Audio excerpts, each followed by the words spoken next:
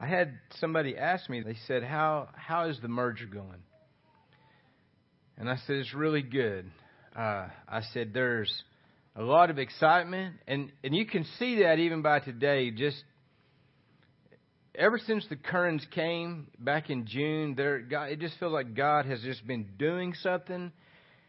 And I am excited, and I'm excited that I'm excited about it. Does that make sense? I mean, I'm really excited, but you know, the truth of the matter is, I said, I'm still not even sure which kids belong to who and things like that. I said, there's a lot of things to work out. And why am I saying this?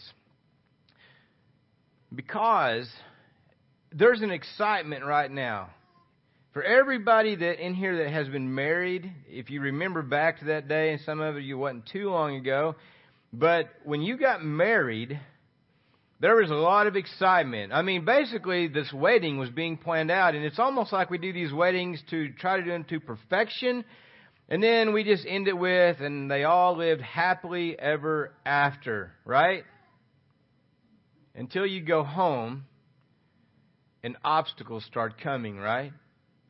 Right? You know to this day that my wife will not open a chip sack all the way. We've been working on that for 30 years. She opens it up where her hand can go in there, and I'm like, gosh, I just pow. But I want to talk about that today. If you would you bow your heads with me? Father, today, Lord, I just want to pray, God, that you would get glory for yourself today. As we heard this morning, that God, you are the one to get glory. And what's incredible is you glorify us, but God, let us take all the focus off us and put it all on Christ. We pray that your word is proclaimed today, and we pray that Christ is exalted, that your will would be done, nothing more, nothing less. In Jesus' name, amen. If you have your Bibles with you, open them up to the 11th chapter of Hebrews. That's really where I'm going to be today. I'm going to read a couple other places. I'm not starting a book. To go through at this point. But as I've been, just thinking and meditating on our church, this local church family right here and where we're going, church, do you realize that, yes, there's a lot of excitement right now, and there's people that are saying things like, man, we're talking about trying to do things, trying to reach out in the community, but sometimes things stall out. This thing has got to go. Sometimes things stall out, and sometimes people are sitting there, and we're months down the road, and we're still saying we're going to be doing these things, and why aren't we doing things? What's going on? Well, what happens so much of the time is anybody in here as a believer? Is anybody in here not going through some type of trial or difficulty right now?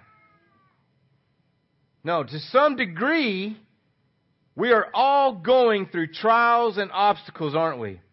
Well, I want to start off, and I want to read I said Hebrews chapter 11. I'm actually going to read in chapter 12. Now, I want you to listen to this. And just so you'll know, Justin kind of got into a little bit of where I'm going to be reading today. And to be fair, I'm going to be reading where he's probably going to be preaching next time. So, we'll be even. Listen to this. In 12:1, listen, he says, therefore, we also, since we are surrounded by so great a cloud of witnesses, let us lay aside every weight and the sin which so easily ensnares us, and let us run with endurance the race that is set before us, looking unto Jesus, the author and the finisher of our faith, who for the joy that was set before him endured the cross, despising the shame, and has sat down at the right hand of the throne of God. Now here's what I want you to know. These witnesses, I've heard things preached like this great cloud of witnesses. He says that we're surrounded by them. Now, I've heard people say this a lot, sometimes they'll talk about this and they'll say, we have all of these witnesses, and they're in heaven, and they're looking down at us, and they're cheering us on. Like they're watching us. I don't think so. I'm going to tell you, if I'm in heaven, contrary to a lot of songs and stuff we sing, I'm not looking down here, okay? I'm through with this place. I am going to be focused on Christ, right? No, when we talk about a witness, what it's saying is this great cloud is giving testimony to us. And that's what we're going to look at today. I want to turn, this is where I'm going to get into Justin's message next week a little bit. But I want to read something to you in 1 Peter. Listen to this.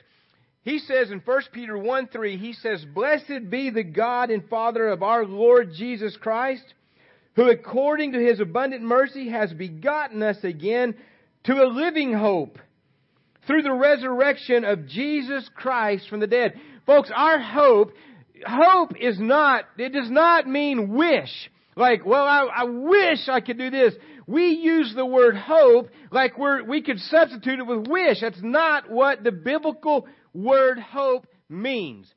The biblical word hope is a confident, assured expectation that what God has promised, He is going to fulfill.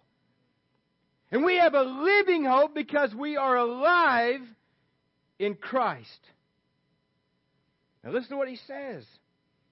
Why? Because he said it's through the resurrection of Christ from the dead. The modern day gospel, and I don't want to get too far off what I'm talking about, but the modern day gospel is simply usually only about Jesus died on the cross for you. He wants you to go to heaven. Just believe in Him. And listen, you go through the book of Acts, and Nate's going through the book of Acts, you're going to find that the emphasized point through the book of Acts is always the resurrection of Jesus Christ from the dead.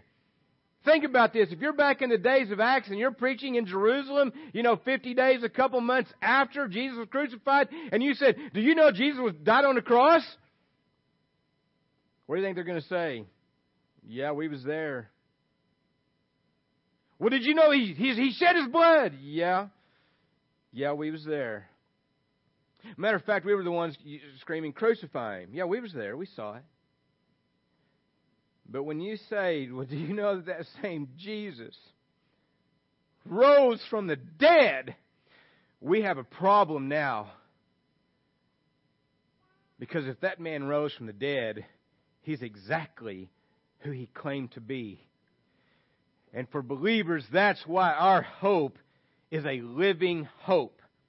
Now, he goes on and he says this. He says, "We have an inheritance that is incorruptible. It's undefiled and it does not fade away. It's reserved in heaven for you who are kept by the power of God through faith for salvation, ready to be revealed in the last time." Folks, we have something that is reserved, that is waiting for us. Primarily, it's Christ Himself. And then he says this. He says, "We are kept by the power of God through faith for salvation, ready to be revealed in the last time." And listen, he says, "In this you greatly rejoice." And we should greatly rejoice in that. But then look what he says. "Though now for a little while, if need be, you've been grieved by various trials." Now I want to ask you again, has anyone gone through trials sitting here? Absolutely. And some of them are hard trials. Some of them are grievous trials. Some of them are mild compared to others, but nonetheless, they are trials. It means they are hard spots in the road. Now, he says, these trials, he said, they're there. He says that the genuineness of your faith, being much more precious than gold that perishes, though it's tested by fire. Listen, your faith is far more valuable. The testing of your faith is far more valuable than all the gold in the world piled up together. And he says that your faith, this tested faith, that it may be found to praise and honor and glory at the revelation of Jesus Christ. Now listen to this. Whom having not seen you love, though now you do see, you do not see Him, yet you believe. You rejoice with joy inexpressible and full of glory, receiving the end of your faith, the salvation of your souls. I tell people this a lot of times. Why? Sometimes people say this, as Christians, what is it we get? What do we believe about the Christian life? What is it supposed to be? What is it supposed to look like? Now, if any of you have went out and purchased your best life now, don't even get me started.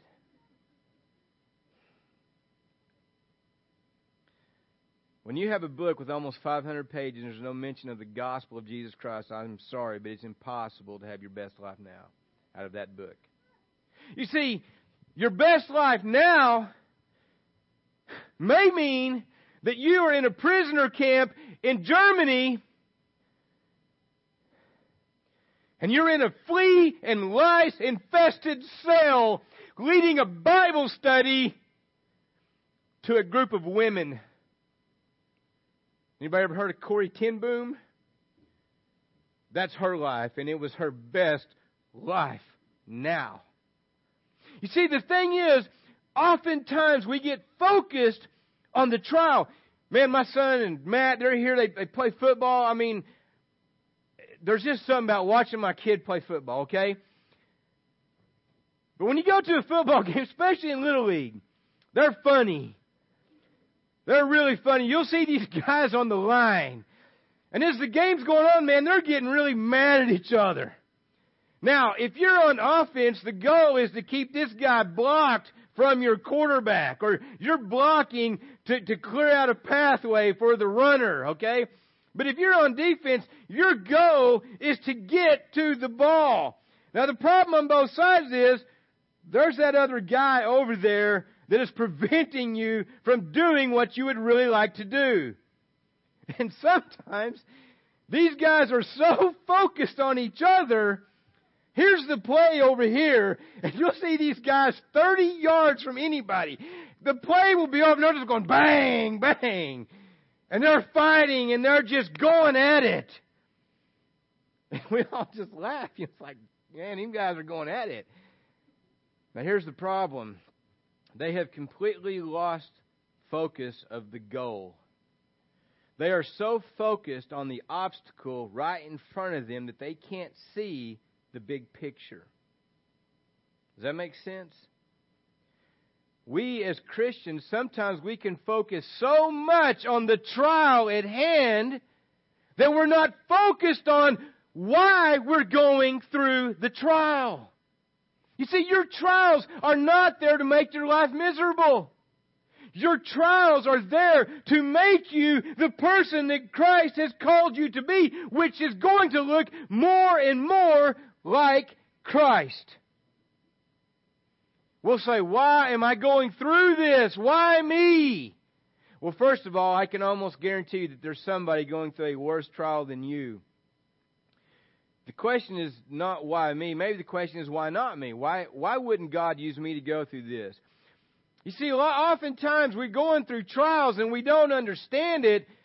But what you don't know, that God knows, because God knows everything. He sees the road that He has you on.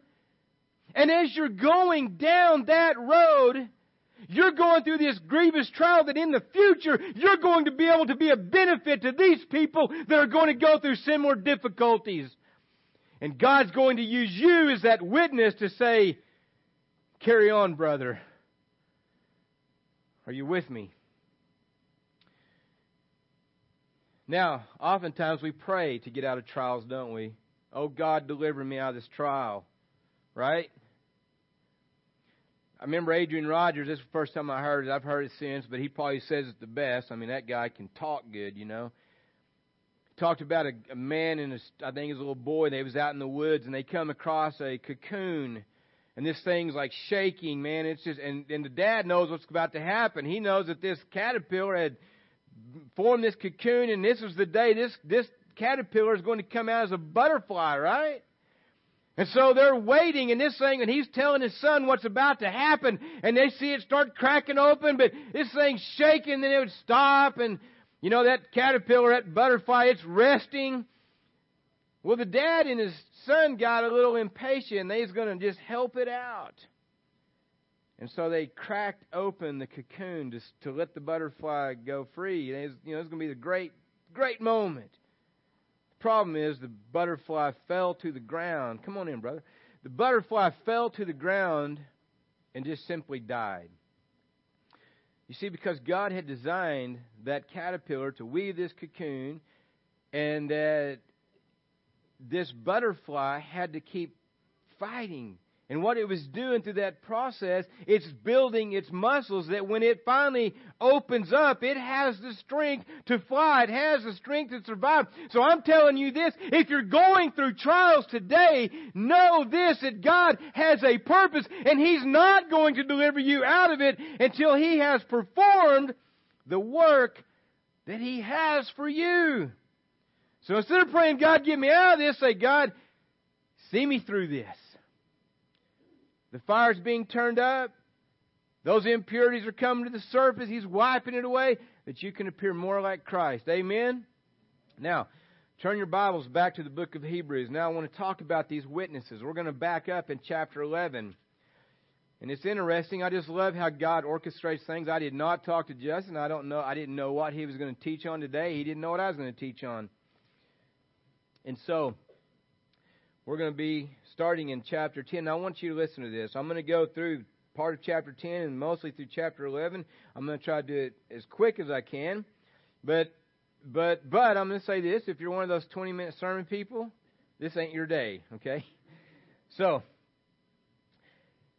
he says in chapter 10, let me just read this to you real quick.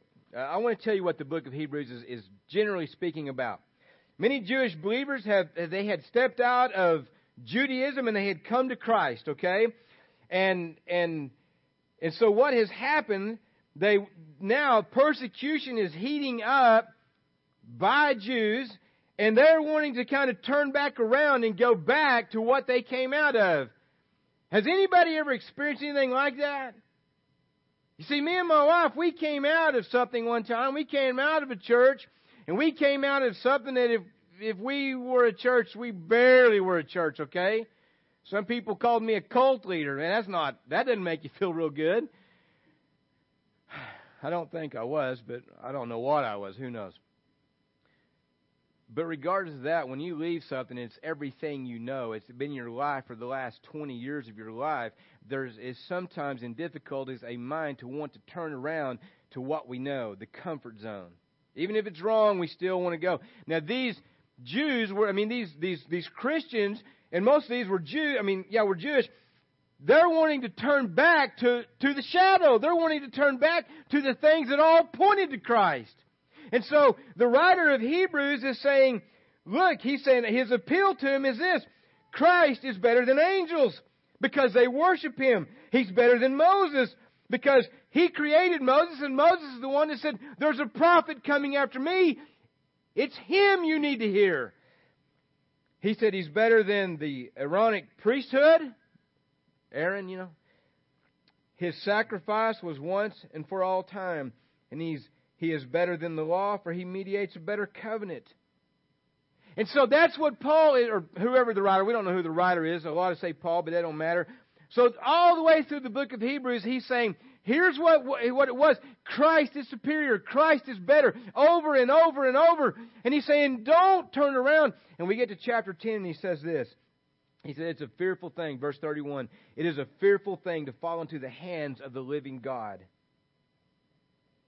But recall the former days in which after you were illuminated, when your eyes were opened, that you endured a great struggle of sufferings. Now he's reminding these believers that once your eyes were open, you went through a lot of struggles. And he says partly, he's saying, while you were made a spectacle, both by reproaches and tribulations, and partly while you became companions of those who were so treated. What's he saying? Some of the persecution you guys because you were going through things, and partly because you came alongside and became a companion to those who were suffering. Sometimes imprisonment, a lot of different things. But he says, nonetheless, you were going through trials. You were suffering. And then he says this. He says, and the writer says, "For you had compassion on me and my chains, and you joyfully accepted the plundering of your goods, knowing that you have a better and an enduring possession for yourselves in heaven. Therefore do not cast away your confidence, which has great reward. For," he says, "you have need of endurance, so that after you have done the will of God, you may receive the promise." He says, "For yet a little while, and he who is coming home will not tarry," or he who is coming will come and not tarry. He says, "Now the just shall live by faith, but if anyone draws back, my soul has no pleasure in him." Now listen to what he says though. "But we are not of those who draw back to perdition or destruction, but of those who believe to the saving of the soul." I heard a story this other day as a woman a long time ago was going to swim the English Channel. And she had swam, and I mean, she is wore out, and just right before the end, she gave up. She got in the boat, and once she got in the boat, she could see the land. And she said, "Oh my gosh, I think if I could have just seen how far I had to go, I could have made it." And that's what I want to talk about today. See, because if we just look at our weariness, if we just look at the trials, if we just look at the obstacles, as this church tries to go out, do you know that we're going to be met with obstacles? That when we go, and we had the college ministry kick off last Thursday, there's going to be obstacles of some sort. Whether it's too small of a place, whether it's not being able to find a place. It could be somebody coming and trying to cause problems. There's going to be obstacles. There's always obstacles. And so we got to ask ourselves, what are we looking at? Now listen to this. You get into chapter 11 and he says this. He says, "Now faith," it's interesting that Justin was talking about faith. He says, "Now faith is the substance of things hoped for. It is the evidence of things not seen." Faith. When you really just bring faith down, it is believing, it is taking God at His word. In spite of all the polls, in spite of public opinion, in spite of all the naysayers, faith is believing and resting in the Word of God. It is the substance of things hoped for, the evidence of things not seen. He says, "For by it the elders obtained a good testimony." Now listen, what did he say over in 12? He said, "We are surrounded by so great a cloud of witnesses." These witnesses are not up there cheering us on, so to speak. Now, they may be, but that's not what this is saying. But what he's saying is this. Sometimes as we're going through a trial, all we can see is us and the trial at hand, right? And he said, "I want you to back up, and I want you to look. I want you to look back in history, and I want you to listen to the testimonies of these witnesses one by one." Okay? You'll find in the book of Hebrews right here in the 11th chapter, you're going to find it 19 times. Well, 18 times it says by faith, and this right here where it says by it, referring to faith. So you could basically say 19 times it's going to say by faith, by faith. And there's somebody's name after it and what they were able to do. And he says, "By it the elders obtained a good report. By faith we understand that the worlds were framed by the word of God, so that the things which are not seen so that the things which are seen were not made of things which are visible." Is that a controversial thing today? But the scientists we know that they know, right? We knew it was true when the scientists told us there's only 10,000 stars in the heavens.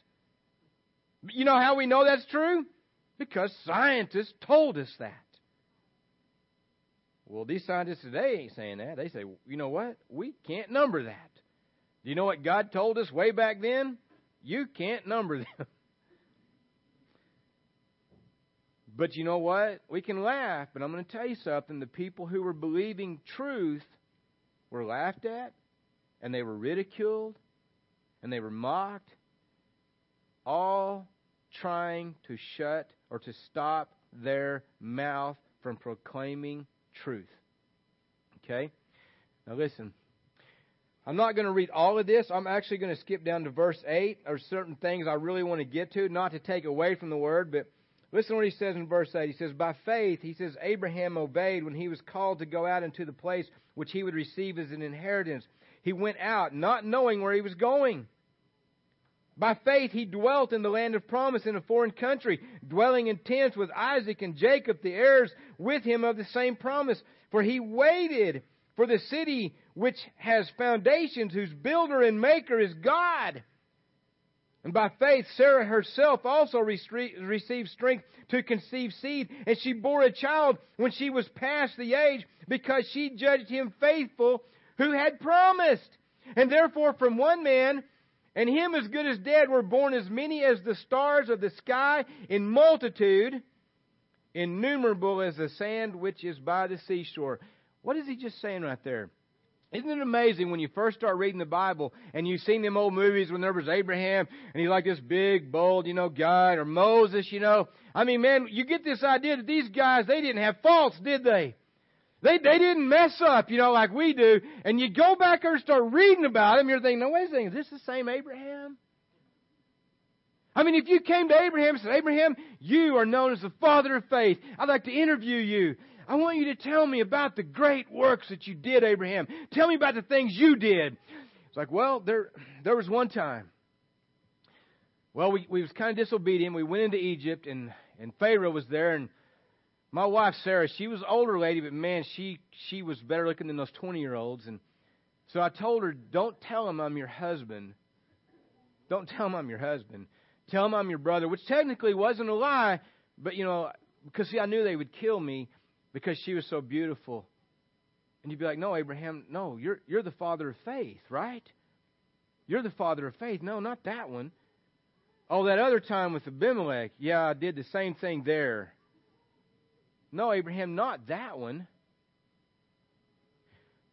And Abraham goes, oh, I know which one you're talking about now. It's when God promised me that I was going to be a father of many nations.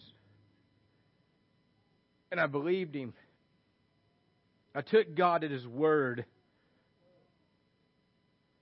Well, Sarah, what about you? I mean, Abraham, that wasn't a good interview. What about you, Sarah? You thought he was faithful. You considered him faithful who had promised.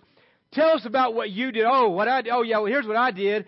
Well, it'd been about 10 years and God had not really come through yet. We were not sure. God had promised Abraham was 75 and I was 65. We're getting older. And I owned this woman named Hagar. She was my property. And I told Abraham, why don't you go into her and we'll conceive seed that way because I own her all. This will be my property. No, Abraham, not that. Oh, you're talking about when I was 90. When I was 89. And the Lord came and told Abraham that about this time next year, I was going to have a child, and I believed Him. That's what you're talking about. I didn't understand. Can you imagine the interviewer? Because we want to put so much stock in people. Can I tell you something today? There's no great men and women of God. There are just weak, feeble people that God has set His love on, who serve a great and the all-powerful God who's going to work through you and in you to accomplish His purpose and His will for His glory. That's all the greatness there is. He says,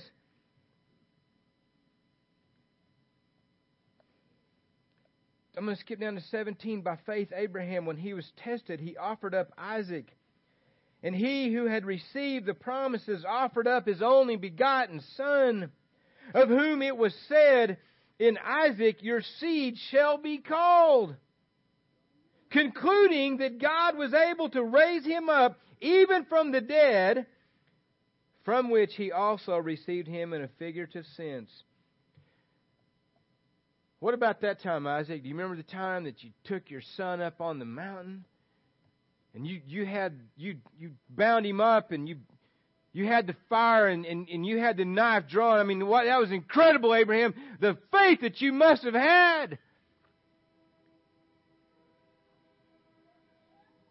No, the faith that I had was that I had come to this point in my life that out of my mistakes, the faith that I had was that God had promised me that it was going to be through this son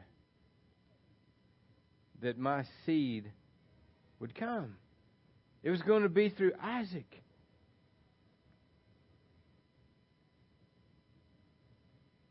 And more importantly, on that day, something incredible happened. See, he did have the knife drawn, and he was about to take the life of Isaac. Okay, now listen to this. You don't want to miss this. Do you remember, fast forward a few thousand years, and Jesus is being questioned and grilled by the Jews. And he's talking about Abraham and he says, your father Abraham, he says, Abraham, he said, he didn't say that, he said, Abraham, he said, he saw my day and rejoiced in it. And those Jews got angry and they said, what are you talking about? You're not even 50 years old and you say that you saw Abraham? And he says, before Abraham was, he said, I am. And they picked up stones and they wanted to stone him to death because, listen, if you don't understand that language, what Jesus just said was, before Abraham was, I am, that self-existent God out of Exodus 3:15 who told Moses, this is my name, I am that I am. But when he says, Abraham saw my day, wait a second, what does that mean? It was going to be another few thousand years before Jesus came, right? You see, on that day that Abraham drew that knife and was about to take the life of his son Isaac, God stopped him. And they turn around and they see a ram caught in a thorn bush. Very interesting. He's caught in a thorn bush by his horns. Here's a ram, which is a lamb. His horns, his authority is brought under the curse. God cursed the earth. Man was fallen. He was cursed. Christ came down. They went and got that ram. God had shown Abraham that it's not your son that I require, but it is my son that I will require his blood. And Abraham believed that and rejoiced in it. I want to ask you something. What trial are you going through today? Are you like that? Are you like that fourth grade Little League football player that's out there just bashing helmets and pads with the other guy and you don't know what's going on?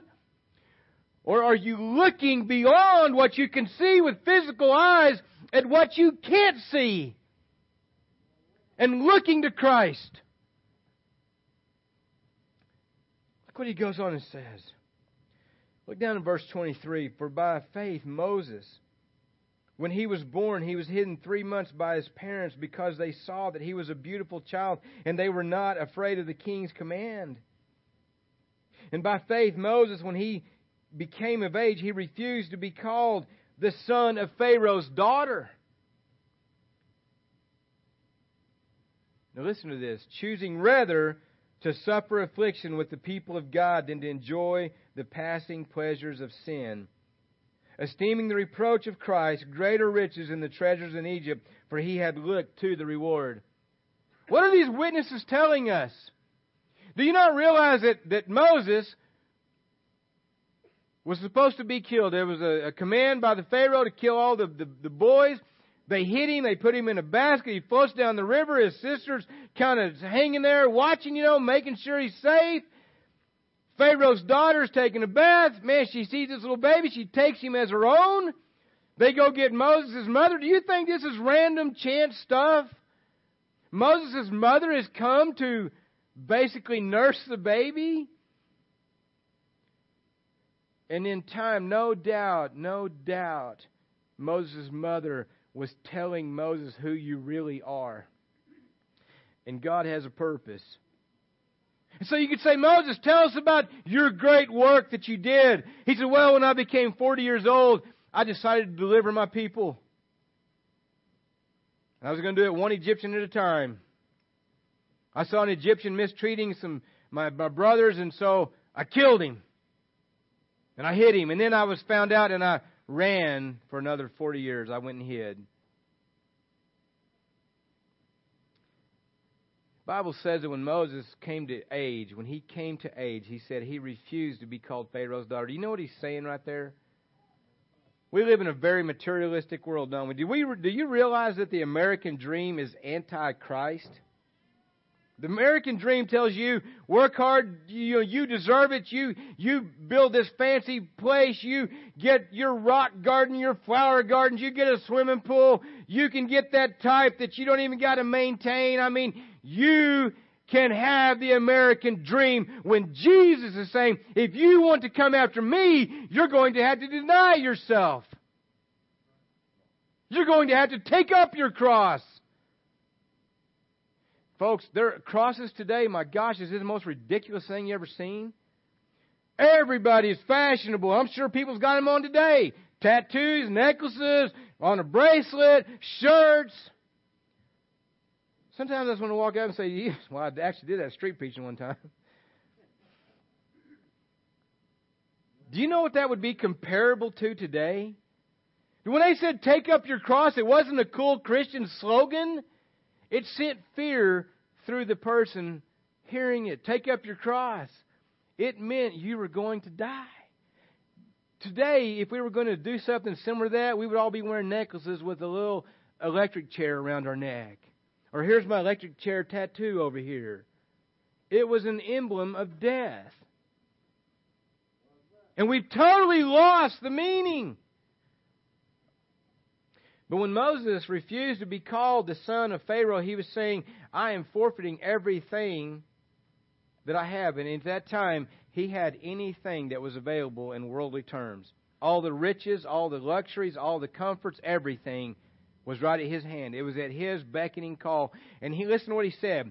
He said this, his testimony to us, this witness said this. He said, I chose rather to suffer affliction with the people of God than to enjoy the passing pleasures of sin. Is that right there? Is that what your life speaks?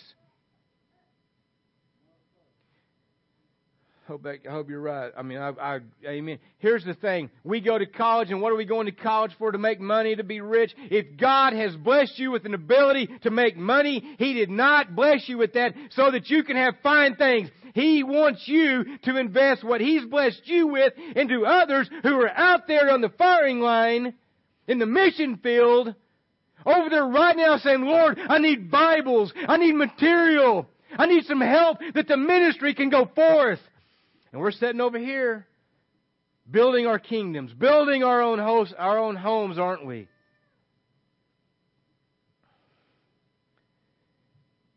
But he said, now listen to this. He said he esteemed the reproach of Christ greater riches than the treasures in Egypt. Now listen, that is not the subtitle to your Best Life Now book. Listen to what he said. He did not say, I esteem all the great things that I get in church. All the happiness. We've got a bowling league and we play cards on this day and it's all fair. There's no rules. Everybody can be happy. No. He said, I count the reproach, the persecutions, the sufferings, those trials. I count those things far more valuable than all the treasures that Egypt could pile up. Do you think Moses was a popular preacher? He had one of the largest congregations. People brag about big churches. He had a congregation. It was probably around 2 million people. I don't know. It was a bunch. You would think this guy is popular, right? No, it's just a few days after they went through the Red Sea, and they're out there and they're like, this guy brought us out, we're going to die of thirst. Well, let's kill him. Let's go back. Moses' entire ministry was dealing with people complaining about his leadership. Let that be just a warning. Now listen to this. He says, why did he count the reproach of Christ greater riches than the treasures in Egypt? Because he looked to the reward. He's looking beyond the trial. He's looking beyond the obstacle, and he's looking to the reward. See, Moses is the one that when you ever go through, when you're going through the book of Acts, you're going to find some common things when they come. They're going to bring up Abraham. They're going to bring up Moses. They're going to bring up David over and over and over. These are like the big three to the Jew. And they're going to be saying Moses was pointing to Christ. Abraham was pointing to Christ. David was speaking of Christ. All of these witnesses are saying, look to Christ. Don't look at what's right in front of you. Look beyond that. He goes on and he says, well, I'm going to skip down. I don't want to, it's getting a little bit late, so I want to skip down. Now listen to this. Look in I'll just start in verse 30. It says, by faith, the walls of Jericho fell down after they were encircled for 7 days. Anybody ever read that story? You want to talk about some great war plans, some great battle strategy? What if the Lord told you, you're going to take this city and here's how you're going to do it. You're going to take the Ark of the Covenant. You're going to go around it, around the whole city. The walls are up and the priests are going to be here and you're going to go and you're just going to run and not say a word. Just run around the city and come back. Next day, do the same thing. I mean, can you imagine at first they're like, yeah, we're taking it. And they're running out and they're like, what? Day 4, what are we? You got to wonder. But on the 7th day, he said, I want you to go around it 7 times. And I want you to give a shout. And when they did, the walls fell down flat. And they conquered them. Seeing beyond what we would call reason. It's trusting in God. It's taking God at His word. But look down in verse 32. He says, and what more shall I say? For the time would fail me to tell of Gideon. Has anybody in here ever felt like you're just you. You're small. You're inadequate. You're insufficient for anything that God... You're just glad to be here, right? I'm glad. Well, here's the thing. The Midianites had came into the land of Canaan and they had subdued the Israelites. And they were... Basically, the Israelites would go out and when they would try to get wheat or whatever to live, the Midianites would come down and raid them and take all their stuff. So here's Gideon, okay? Gideon's up there on a hill and he's under a terebinth or an oak tree and he's threshing wheat and he's hiding. He's hiding it from the Midianites. And the angel of the Lord comes and he says, oh, Gideon, he says, you mighty man of valor. I want to ask you something. Do you believe that you're who God has called you? Do you believe that you are a saint of God? Do you believe you're that group that is righteous? I always love this. How many of you feel righteous today? That guy back there? One guy? I usually do this. Do you know that our righteousness, do you know that if you're a believer today, you are every bit as righteous as Christ? Do you know that? Every bit as righteous as Christ. Why? It's what Justin was talking about today. That righteousness was imputed to you. It was credited to your account. Not based on how well you're doing. That's sanctification. That's what Denny was talking about.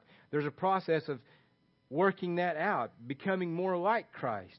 But as far as righteousness and the position that you're in, God has called you righteous. Now listen, Gideon was up there, and this is his response to the Lord. He says, look, I'm in the tribe of Manasseh. He says, my tribe is the least. My family is the least in that tribe, and I'm the least in my family. Do you know what he's just saying? I'm the bottom of the bottom of the bottom. He says, you've got the wrong guy. And the Lord says, you go in this, your might. What is that might? You go in this, your strength. What is his strength? It was in the Lord. You know that when Gideon won that battle, he's fighting an army that he couldn't count. He starts off with 32,000 soldiers, okay? That's a lot of people, but you can number them. He's fighting someone that they can't number. There's so many in multitude. And the Lord says, I know this group, and I know that they'll still take credit. So everybody that is afraid wants to go home, let them go home. And what was it, 22,000, right? 22,000 went home. They're left with 10,000. That's a lot of people, but it's not 32,000. It's still, we can count it. And the Lord says, take them down by the river, let them drink. And everyone that drinks water this way, set them to one side. And when everybody laps water like a dog, set them over here. He winds up with 300 men. And so the Lord says, I want you to go and kind of circle them. I want you to take torches. I want you to take these pitchers and trumpets. And when I tell you to give the signal, everybody, light your torches, crash the pitchers, and blow on them trumpets. And the Bible says that those Midianites, they killed more of each other just in their confusion than even the Israelites killed. So my question is, are you too small to be used by God? Are you that person that is the least of the least of the least, and surely to goodness God would never use me? I'm telling you that Gideon is testifying, saying God can use the least of the least of the least. That is the testimony. And then he goes on and he says, he talks about Barak and he talks about Samson. Samson's an interesting case. Strongest man probably who ever lived by the Spirit of the Lord, right? Samson, if you go look at his life, he's this one bad choice after another. And then in the end, because he was God's man, he says, God, I've done a lot of things wrong. But one more time, would you and I'll destroy these Philistines. And he pushed on them pillars and he knocked this Colosseum down. And he killed more on that day than he killed in all of his life. And you go on and you read about David. He talks about David or Jephthah and David. David goes and he fights a giant. There's so many lessons to learn in there. Saul tried to arm him in his armor. You know what all that stuff's saying? Listen, folks, as we go out and we take this message of the gospel out, do you know what strategies we use? We use the ones that are tested. We use the ones that God has given us. And one of them that we neglect so much of the time is prayer. We need to be in prayer about all of these things and in much prayer.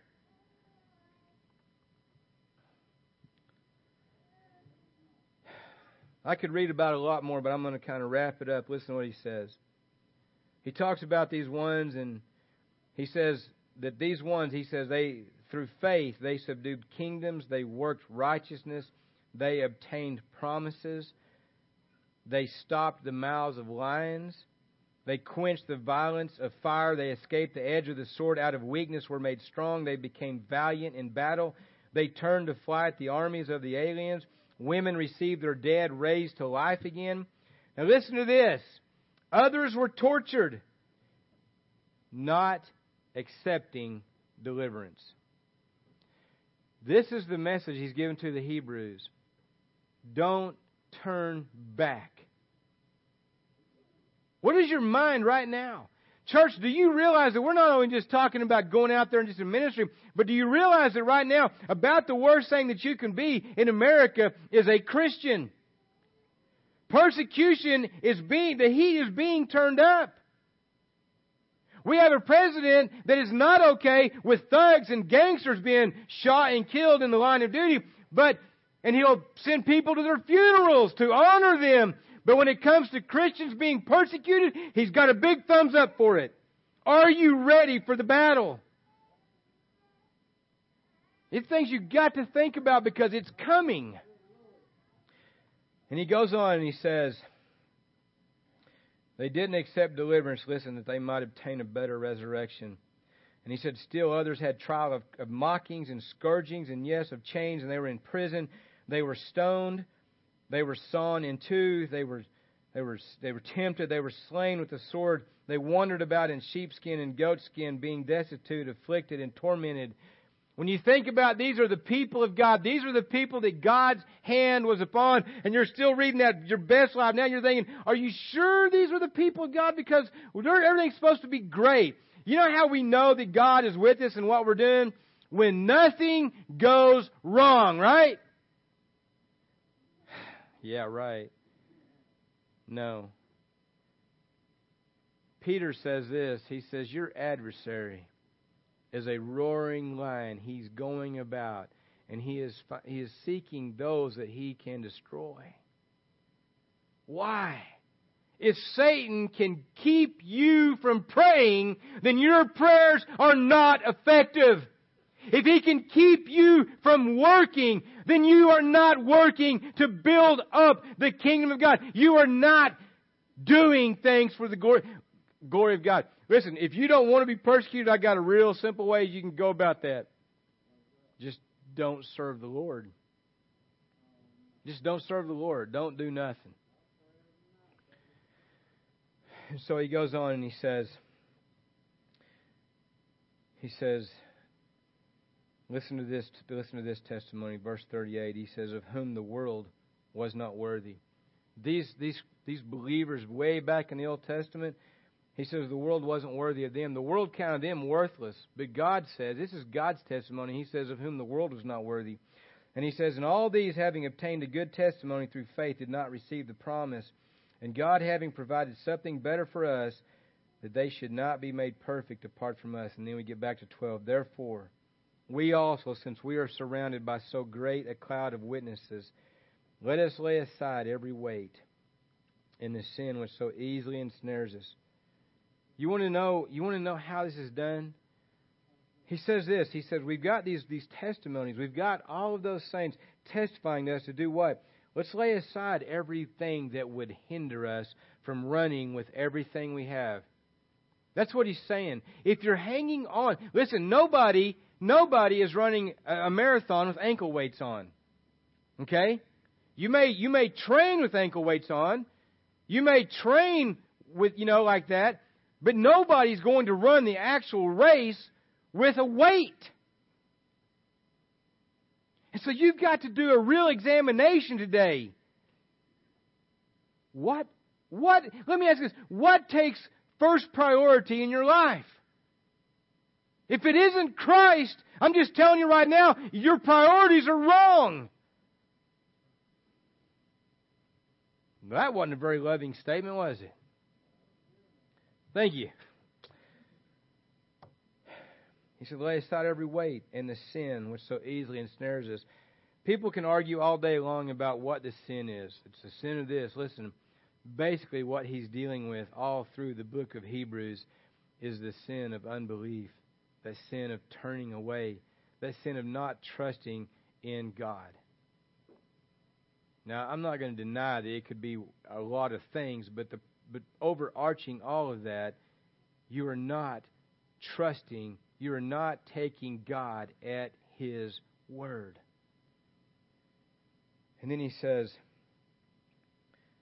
and let us run with endurance the race that is set before us.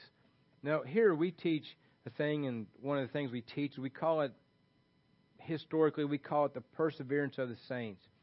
In recent times, that's kind of been taught as once saved, always saved. I'm going to tell you something. Once saved, always saved might have started off okay.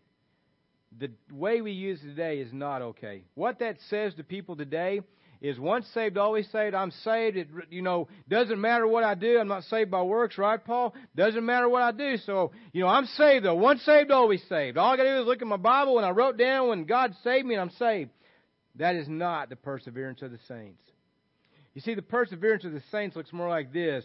You're going along, and you may fall on your face.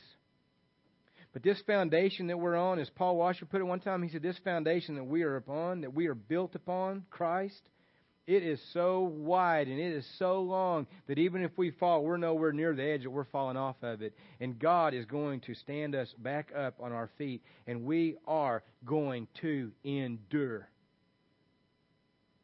My exhortation to you today is that you run this race of endurance. Would y'all believe that I ran 3 miles yesterday? I don't look like a runner, do I? But I did. But let me tell you how it always starts. When as soon as I start running, I'm thinking, this is idiotic. And I already know where I've got to go to get back to where I started from. But as I keep going, I just keep going. And yesterday, the guy I was with, who's way better shape than me, he's like, you want to stop? And I said, no, we're going to the end. And that's what we did. We have to run with endurance the race that is set before us. Folks, listen. This Christian life is, a lot of times we get these great big things like, oh, I want to do this and I want to do this. The Christian life primarily is made up of a lot of small things. It's just a gradual continuing forward. The trials that you're going through today, it could be in your marriage. I want you to do this. If you're just focused on each other and you're not getting along, then see what you've done is you're like those little kids out there just blocking each other. You don't realize that your marriage is given primarily as a picture of Christ and His church. You know what's terrible when it comes to marriages? Do you know when we don't apply those things the most? It's usually Sunday morning getting ready to come and worship the Lord. And then we get here and we're like, oh, the blood of Jesus. Thank you, Lord, right? Not going to look over at my wife because she's still mad at me. You know? Not today. Do you understand what I'm saying? At home, so often, we don't get it right. Love your wife primarily because God said to.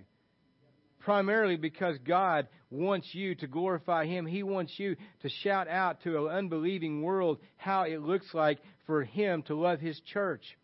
Wives, submit to your husbands primarily because God said to. So that people around can see how the church is to respond, to react to her Lord. Raise your children. Listen, we go to church, we get older in life, and we're going to raise our our kids. We're not going to teach them at home so much, but we're going to send them over here. Let me tell you something, folks. If you're sending your kids to Stratford Public School, and you're saying, hey, I hear that Paul Wilson's a pretty good guy, that Justin Wright, I'm going to warn you right now. Your kids may really take to heart what they're saying. And you may face the day that their Christian life is not the one that you painted, where we have a nice picket fence, swimming pool in the back, all the nice things, and we go to church. They come in and say, Mom and Dad, I got some great news for you. God is calling me to go to India. Whoa, wait a second. The Christian life is about my kids being right around me the rest of our lives. That's Christian life. Oh, no, you wanted me to believe in the Lord, right? Yeah. Well, He's called me to go here, and I'm going to go. Be careful. Just saying, be careful.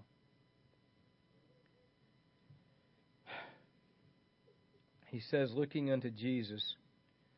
Why do we look to Jesus? He is the author. He is the one who begins. He is the one who finishes our faith. And He doesn't just start and end. He's with us the entire way. Now listen to this. He said, who for the joy that was set before Him, He endured the cross, despising the shame, and has sat down at the right hand of the throne of God. What does He mean that for the joy that was set before Him? Do you know that when Jesus was on the cross, He is declaring the righteousness of God the Father? Do you know that you say, well, how's that possible? Do you know that when God said, if you eat of that tree, you're going to die? And then yet all those people didn't die, did they? They're just living. Then they died, and they really did die, and they really did go to hell, all those that didn't look to Christ. But it could be said that God wasn't just. How in the world did He pardon David? Chris, how did He do that? David sinned. He committed adultery. He murdered her husband. And he was very conniving in the whole. How does God forgive David? You see, everybody's sin is going to be dealt with. There's going to be a payment for sin. Remember, the wages of sin is death. There's going to be a payment for sin. Either you're going to pay for it, or Christ did.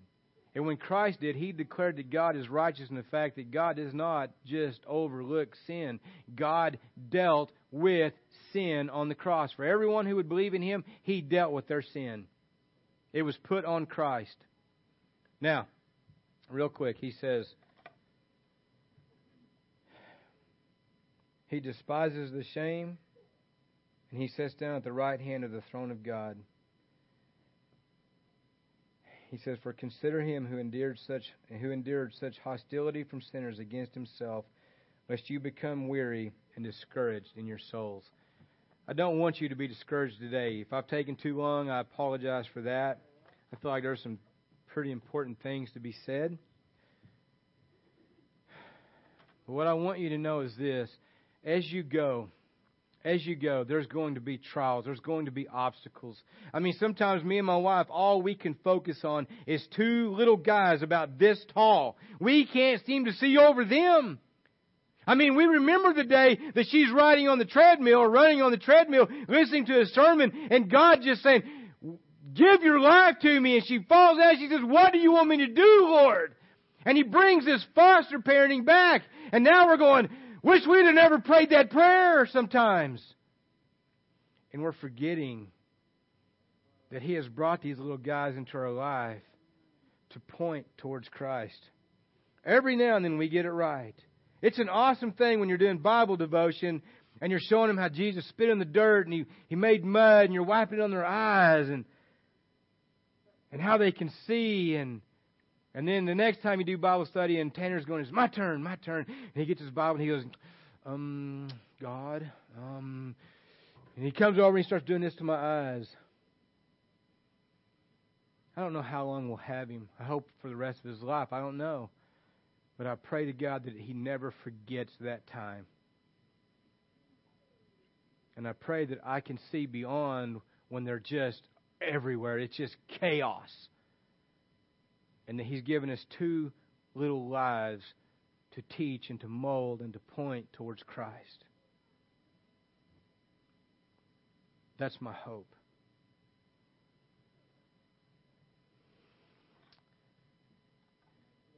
Would you bow your heads with me today? Father, Lord God, I hope that in my personality and my flaws, that I haven't wearied, I haven't angered. I hope their focus hasn't been on me, but on what You have said and on Christ and what the message really was supposed to be. I just ask You, Lord, today that You'd work in the hearts of everyone here, mine especially. And God, that in all things, that, Lord, we know we're going to go through trials. We know we're going to be persecuted. You've told us those things. There's going to be a lot of joy. There's going to be a lot of rejoicing and all those things. But to know that this is the Christian life, we are going to go through those things. And we pray, God, that we thank You, Lord, that we know that You're going to be with us. You're going to be that voice that tells us to continue on, to don't give up. And You're going to see us through. Because You do have a purpose for everyone's life in here that believes in You.